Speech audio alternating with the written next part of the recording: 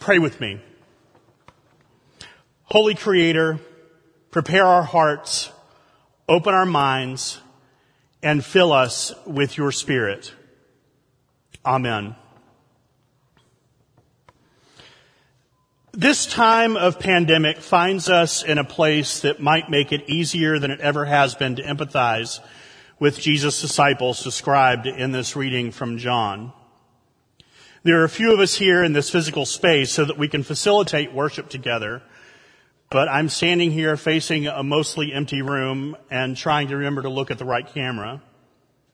You're all out there in your homes with families or your pets or your plants or all of the above, watching now on Facebook Live or later today or this week on YouTube, or maybe just listening via St. John's Church on Spotify or iTunes.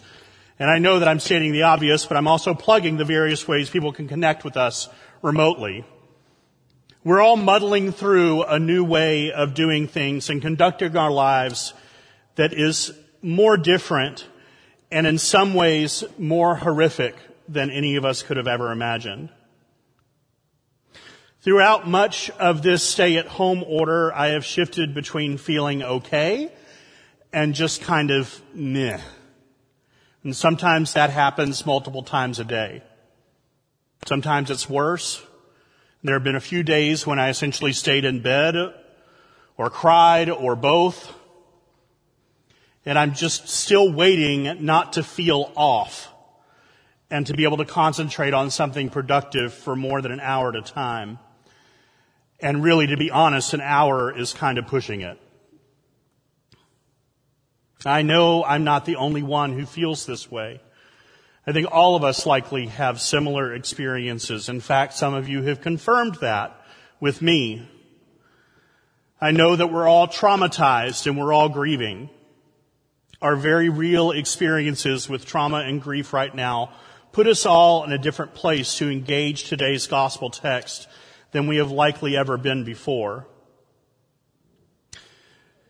When all of this started, and I was trying to make some sense of how I felt, someone shared with me an article on grief, and then I was able to understand some of what I was feeling. We are grieving. We are confused. We are traumatized. We are afraid. And suddenly in 2020, we can relate how it feels to be hunkered down in our own homes. We can relate to the disciples' feelings of trauma and grief and isolation. And some of you may have already encountered this gospel story from that place. And as someone who's really experiencing this for the first time, I'm so sorry that any of you would have to endure this more than once. Much like the first followers of Jesus in today's reading, we cannot escape the reality that we find ourselves in. Our lives have been quickly and irrevocably changed. This text takes us later in the day of Easter. Most of the disciples are locked indoors. They're afraid, confused, traumatized, grieving. But Jesus somehow shows up in this locked home and three things happen. First, he greets those who are crippled by confusion, fear, trauma, and grief by saying, "Peace be with you." Second, Jesus shows them his wounds. And it's important to note that not until then, not until they see his wounds, the disciples actually recognize him. And third, Jesus imbues them with the Holy Spirit and empowers them to be his presence in the world. The title of this sermon is "Could We Start Again, Please?" And that was inspired from a song from Jesus Christ Superstar, which I want to do as a one-man show one day. And it's also the way I think we're all feeling right now. Could we start again, please? But if we're going to ask that question, then it's very important that we are very, very clear on how we're going to answer it. Now, if you know me, you know that I am not a fan of Christianity being done the way it has always been done. I've been there and done that. I am not interested in a faith tradition that beats me with a stick labeled hellfire and damnation to make me cower in fear of eternal retribution for my sins. I am not interested in a faith tradition that tells me that my queerness or anyone's gender means that we are unworthy of standing in a pulpit. I am not interested in a faith tradition that is more interested in scapegoating certain people for somehow incurring God's wrath on our country because of their so-called sin. That is the Christianity that harmed and traumatized me. That is the Christianity that harmed and traumatized many of you. That is the Christianity that paralyzes and controls people with fear and shame. And I will tell you with utter confidence right now, that is not the Christianity of the Jesus that we are talking about, and it is not the Christianity of St. John's Church, Columbus. So, when we ask the question, could we start again, please? Be certain that my answer will not be to go back where we were, but to move into something that we can become. Jesus comes into the room where the disciples are and says, "Peace be with you." Peace in the midst of confusion. Peace in the midst of fear. Peace in the midst of trauma. Peace in the midst of grief. As Paul wrote to the church at Philippi, a peace that surpasses all understanding. Have you heard that before? Peace that passes understanding? When I was a kid, we used to sing that as a verse of, "I got the joy, joy, joy, joy down in my heart." And it was actually many years before I realized that peace that passes understanding was not peace of pastors' understanding. And that could be a whole other conversation, and was just the beginning of a lifetime of mishearing lyrics. You can ask me about the Go-Go's sometime. But the first step to starting again is to find peace. Jesus says, "Peace be with you." He doesn't call for retribution against the priests and the Roman governor. He doesn't ask his friends why they didn't try to do more to save him. He doesn't shame Peter for denying him. He doesn't lay blame on anyone. He just says, "Peace be with you." Right now, peace is really hard to find. Figuring out a way to be okay is difficult, let alone finding peace. I don't think that there's a magic or special way for us to reach peace. And I don't think that any of us need to feel that we're not close enough to God if we don't feel that peace right now. What I do think is that we need to know that peace is God's wish and desire for us.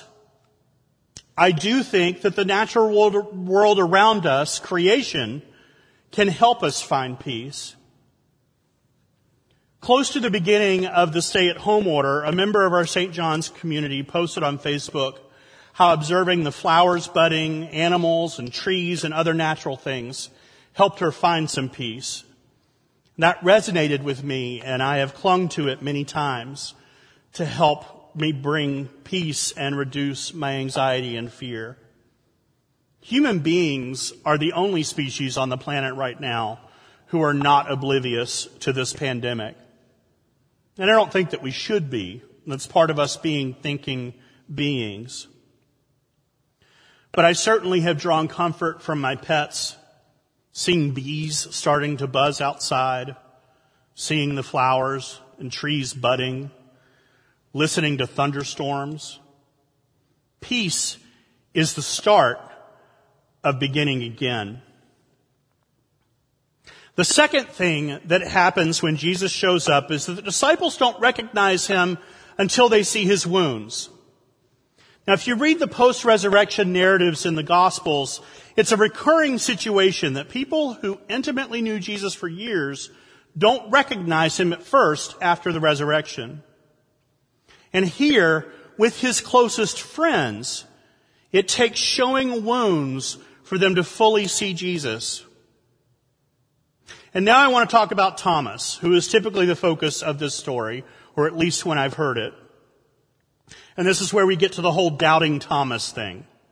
Now, there are a couple of things you should understand. The first is that when I was a kid, I don't remember how old, but I'm sure I was really young, I got excited when I found out there was a disciple named Thomas because Thomas is my first name. And then almost instantly, I was heartbroken because Thomas got derided for taking the whole seeing is believing route. Now, keep in mind, the Christianity I was raised in considered asking questions or expressing doubt whatsoever about what the Bible said or what the preacher said was tantamount to sin. Doubting is certainly not something a good Christian would ever do. But notice in the text today, in verses 24 and 25, we're told that Thomas wasn't there when Jesus first appeared. He hears this from the other disciples who were there. And that's when he says, I'm not going to believe you until I see Jesus and I see those wounds. So a week later, Thomas is there with the rest of them, and Jesus appears. Thomas sees the wounds and he believes. Thomas really isn't all that different from the rest of the crew. We don't know exactly how it went down when Jesus appeared to them on that Easter night, but we do know that the writer states they didn't recognize Jesus until he showed them his wounds. And I would venture to say that Thomas is not the only one with doubts. And the story of Thomas brings us to what could be considered also the final beatitude from Jesus. Blessed are those who have not seen, but still believed. Blessed are those who have not seen, but still believed. We've read this as an admonition of Thomas alone, but couldn't it apply to all the disciples? And how does it apply now in this time of pandemic and global crisis? Have you ever heard the expression, if it was a snake, it would have bit you? Might not be an Ohio thing, but it's something my mom would say all the time when I'd gone looking for something and it turned up being right where I had looked the first time. Well, if it was a snake, it would have bit you. Well, in other words, it was right there the whole time, right where you looked. And if anything has become obvious in this time of pandemic, it is the oppression and injustice that have been there the whole time. Blessed are those who have not seen yet believed, Jesus said. I would say, and I do believe it's true, that St. John's has a community that was tuned into a lot of the wounds of the world before they became visible to everyone. I'm grateful for that. I'm grateful to be part of a community that has been on the front lines of telling everyone that we need to be doing something to help those who are suffering, and we have been actively doing it. But now we find ourselves in a world where the wounds have been revealed for everyone to see, and it is beginning to open some eyes. The harm that is being done by having health insurance tied to employment. The harm that is being done by not providing paid sick leave. The harm that is being done by bailing out companies with taxpayer money and allowing them to use that money for stock buybacks and line the pockets of executives and shareholders.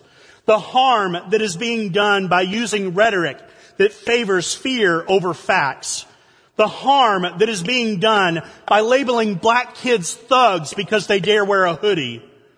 The harm that is being done by overcrowding our prisons because we have a warped idea that justice means retribution and only for those who can't buy their way out. The harm that is being done by preventing women from making decisions for their own reproductive health. The harm that is being done by perpetuating systems of poverty and oppression that mean black and brown people are dying of COVID-19 at significantly higher rates than white people. The harm that is being done by valuing profits and stock prices over human lives when it is clear that insulin and other drugs could have been affordable all along. The harm that is being done to my queer kin by churches that require us to change who we are to be a fully included part of their community. The harm that is being done by seizing even more land from the natives of this continent to be used to build oil pipelines. The harm that is being done by an economic system that ties retirement money to the health of the stock market. The harm that is being done by imprisoning children at our southern border. The harm that is being done by corporations somehow convincing us that our personal welfare is their concern during this pandemic, when it's really just about our ability to buy their products. This list could go on and on. And for many of you, especially those of us who are part of the St. John's community, we already knew about many of the things on that list. We knew about the wounds and the harm, about the injustice. I dare say, though, that many of us have still learned and seen new things that have been revealed by this crisis. Blessed are those who have not seen and believed. We are called out by the risen Christ, and we have been called to action. Jesus calls us to peace in the midst of uncertainty. Jesus calls us to recognize the wounds inflicted by oppression. And the third thing Jesus does when he sees his disciples is imbue them with the Holy Spirit and empower them to continue his work. Could we start again, please? The rebirth and hope that Easter brings says that the answer is yes. But only yes if we are not going back to the way we were. Jesus tells his followers that they have the power to forgive and the power to call out sins. Those were the things that he did regularly during his ministry. Our calling, our imperative, as followers of the teachings of Jesus Christ, I believe, is to conduct our lives in such a way that we must always be on the side of those who are oppressed and marginalized. We are called not just to dress the wounds that have been inflicted on people and our planet, but also to root out the systems of infection that reach every corner of our society. We are called to overturn the tables of predatory capitalism. We are called to affirm the worth of every living being on this planet, human and otherwise. We are called to ensure that because we know that medications are affordable, that people can be paid a living wage, that health insurance should not be connected to employment, that corporations do not deserve multiple bailouts or even a single bailout, we are called to ensure that we do not allow things to go back to the way they were. And we are called forth and we are backed up by the one who walked this earth and showed us how to do it and how dangerous and deadly it can be to even try. Could we start again, please? I say to you, my beloved community of St. John's, I say to my queer kin, I say to my black and brown friends, I say to those who have been traumatized and harmed by theology, I say to those who are risking their lives to help us eat and be healthy and safe, I say to the world, yes, we are going to start again. We are going to fight like we have never fought before. We are going to risk like we have never risked before. We are going to hope like we have never hoped before. We are going to love like we have never loved before. We are going to do it together, and we are going to start making some changes around here. Amen.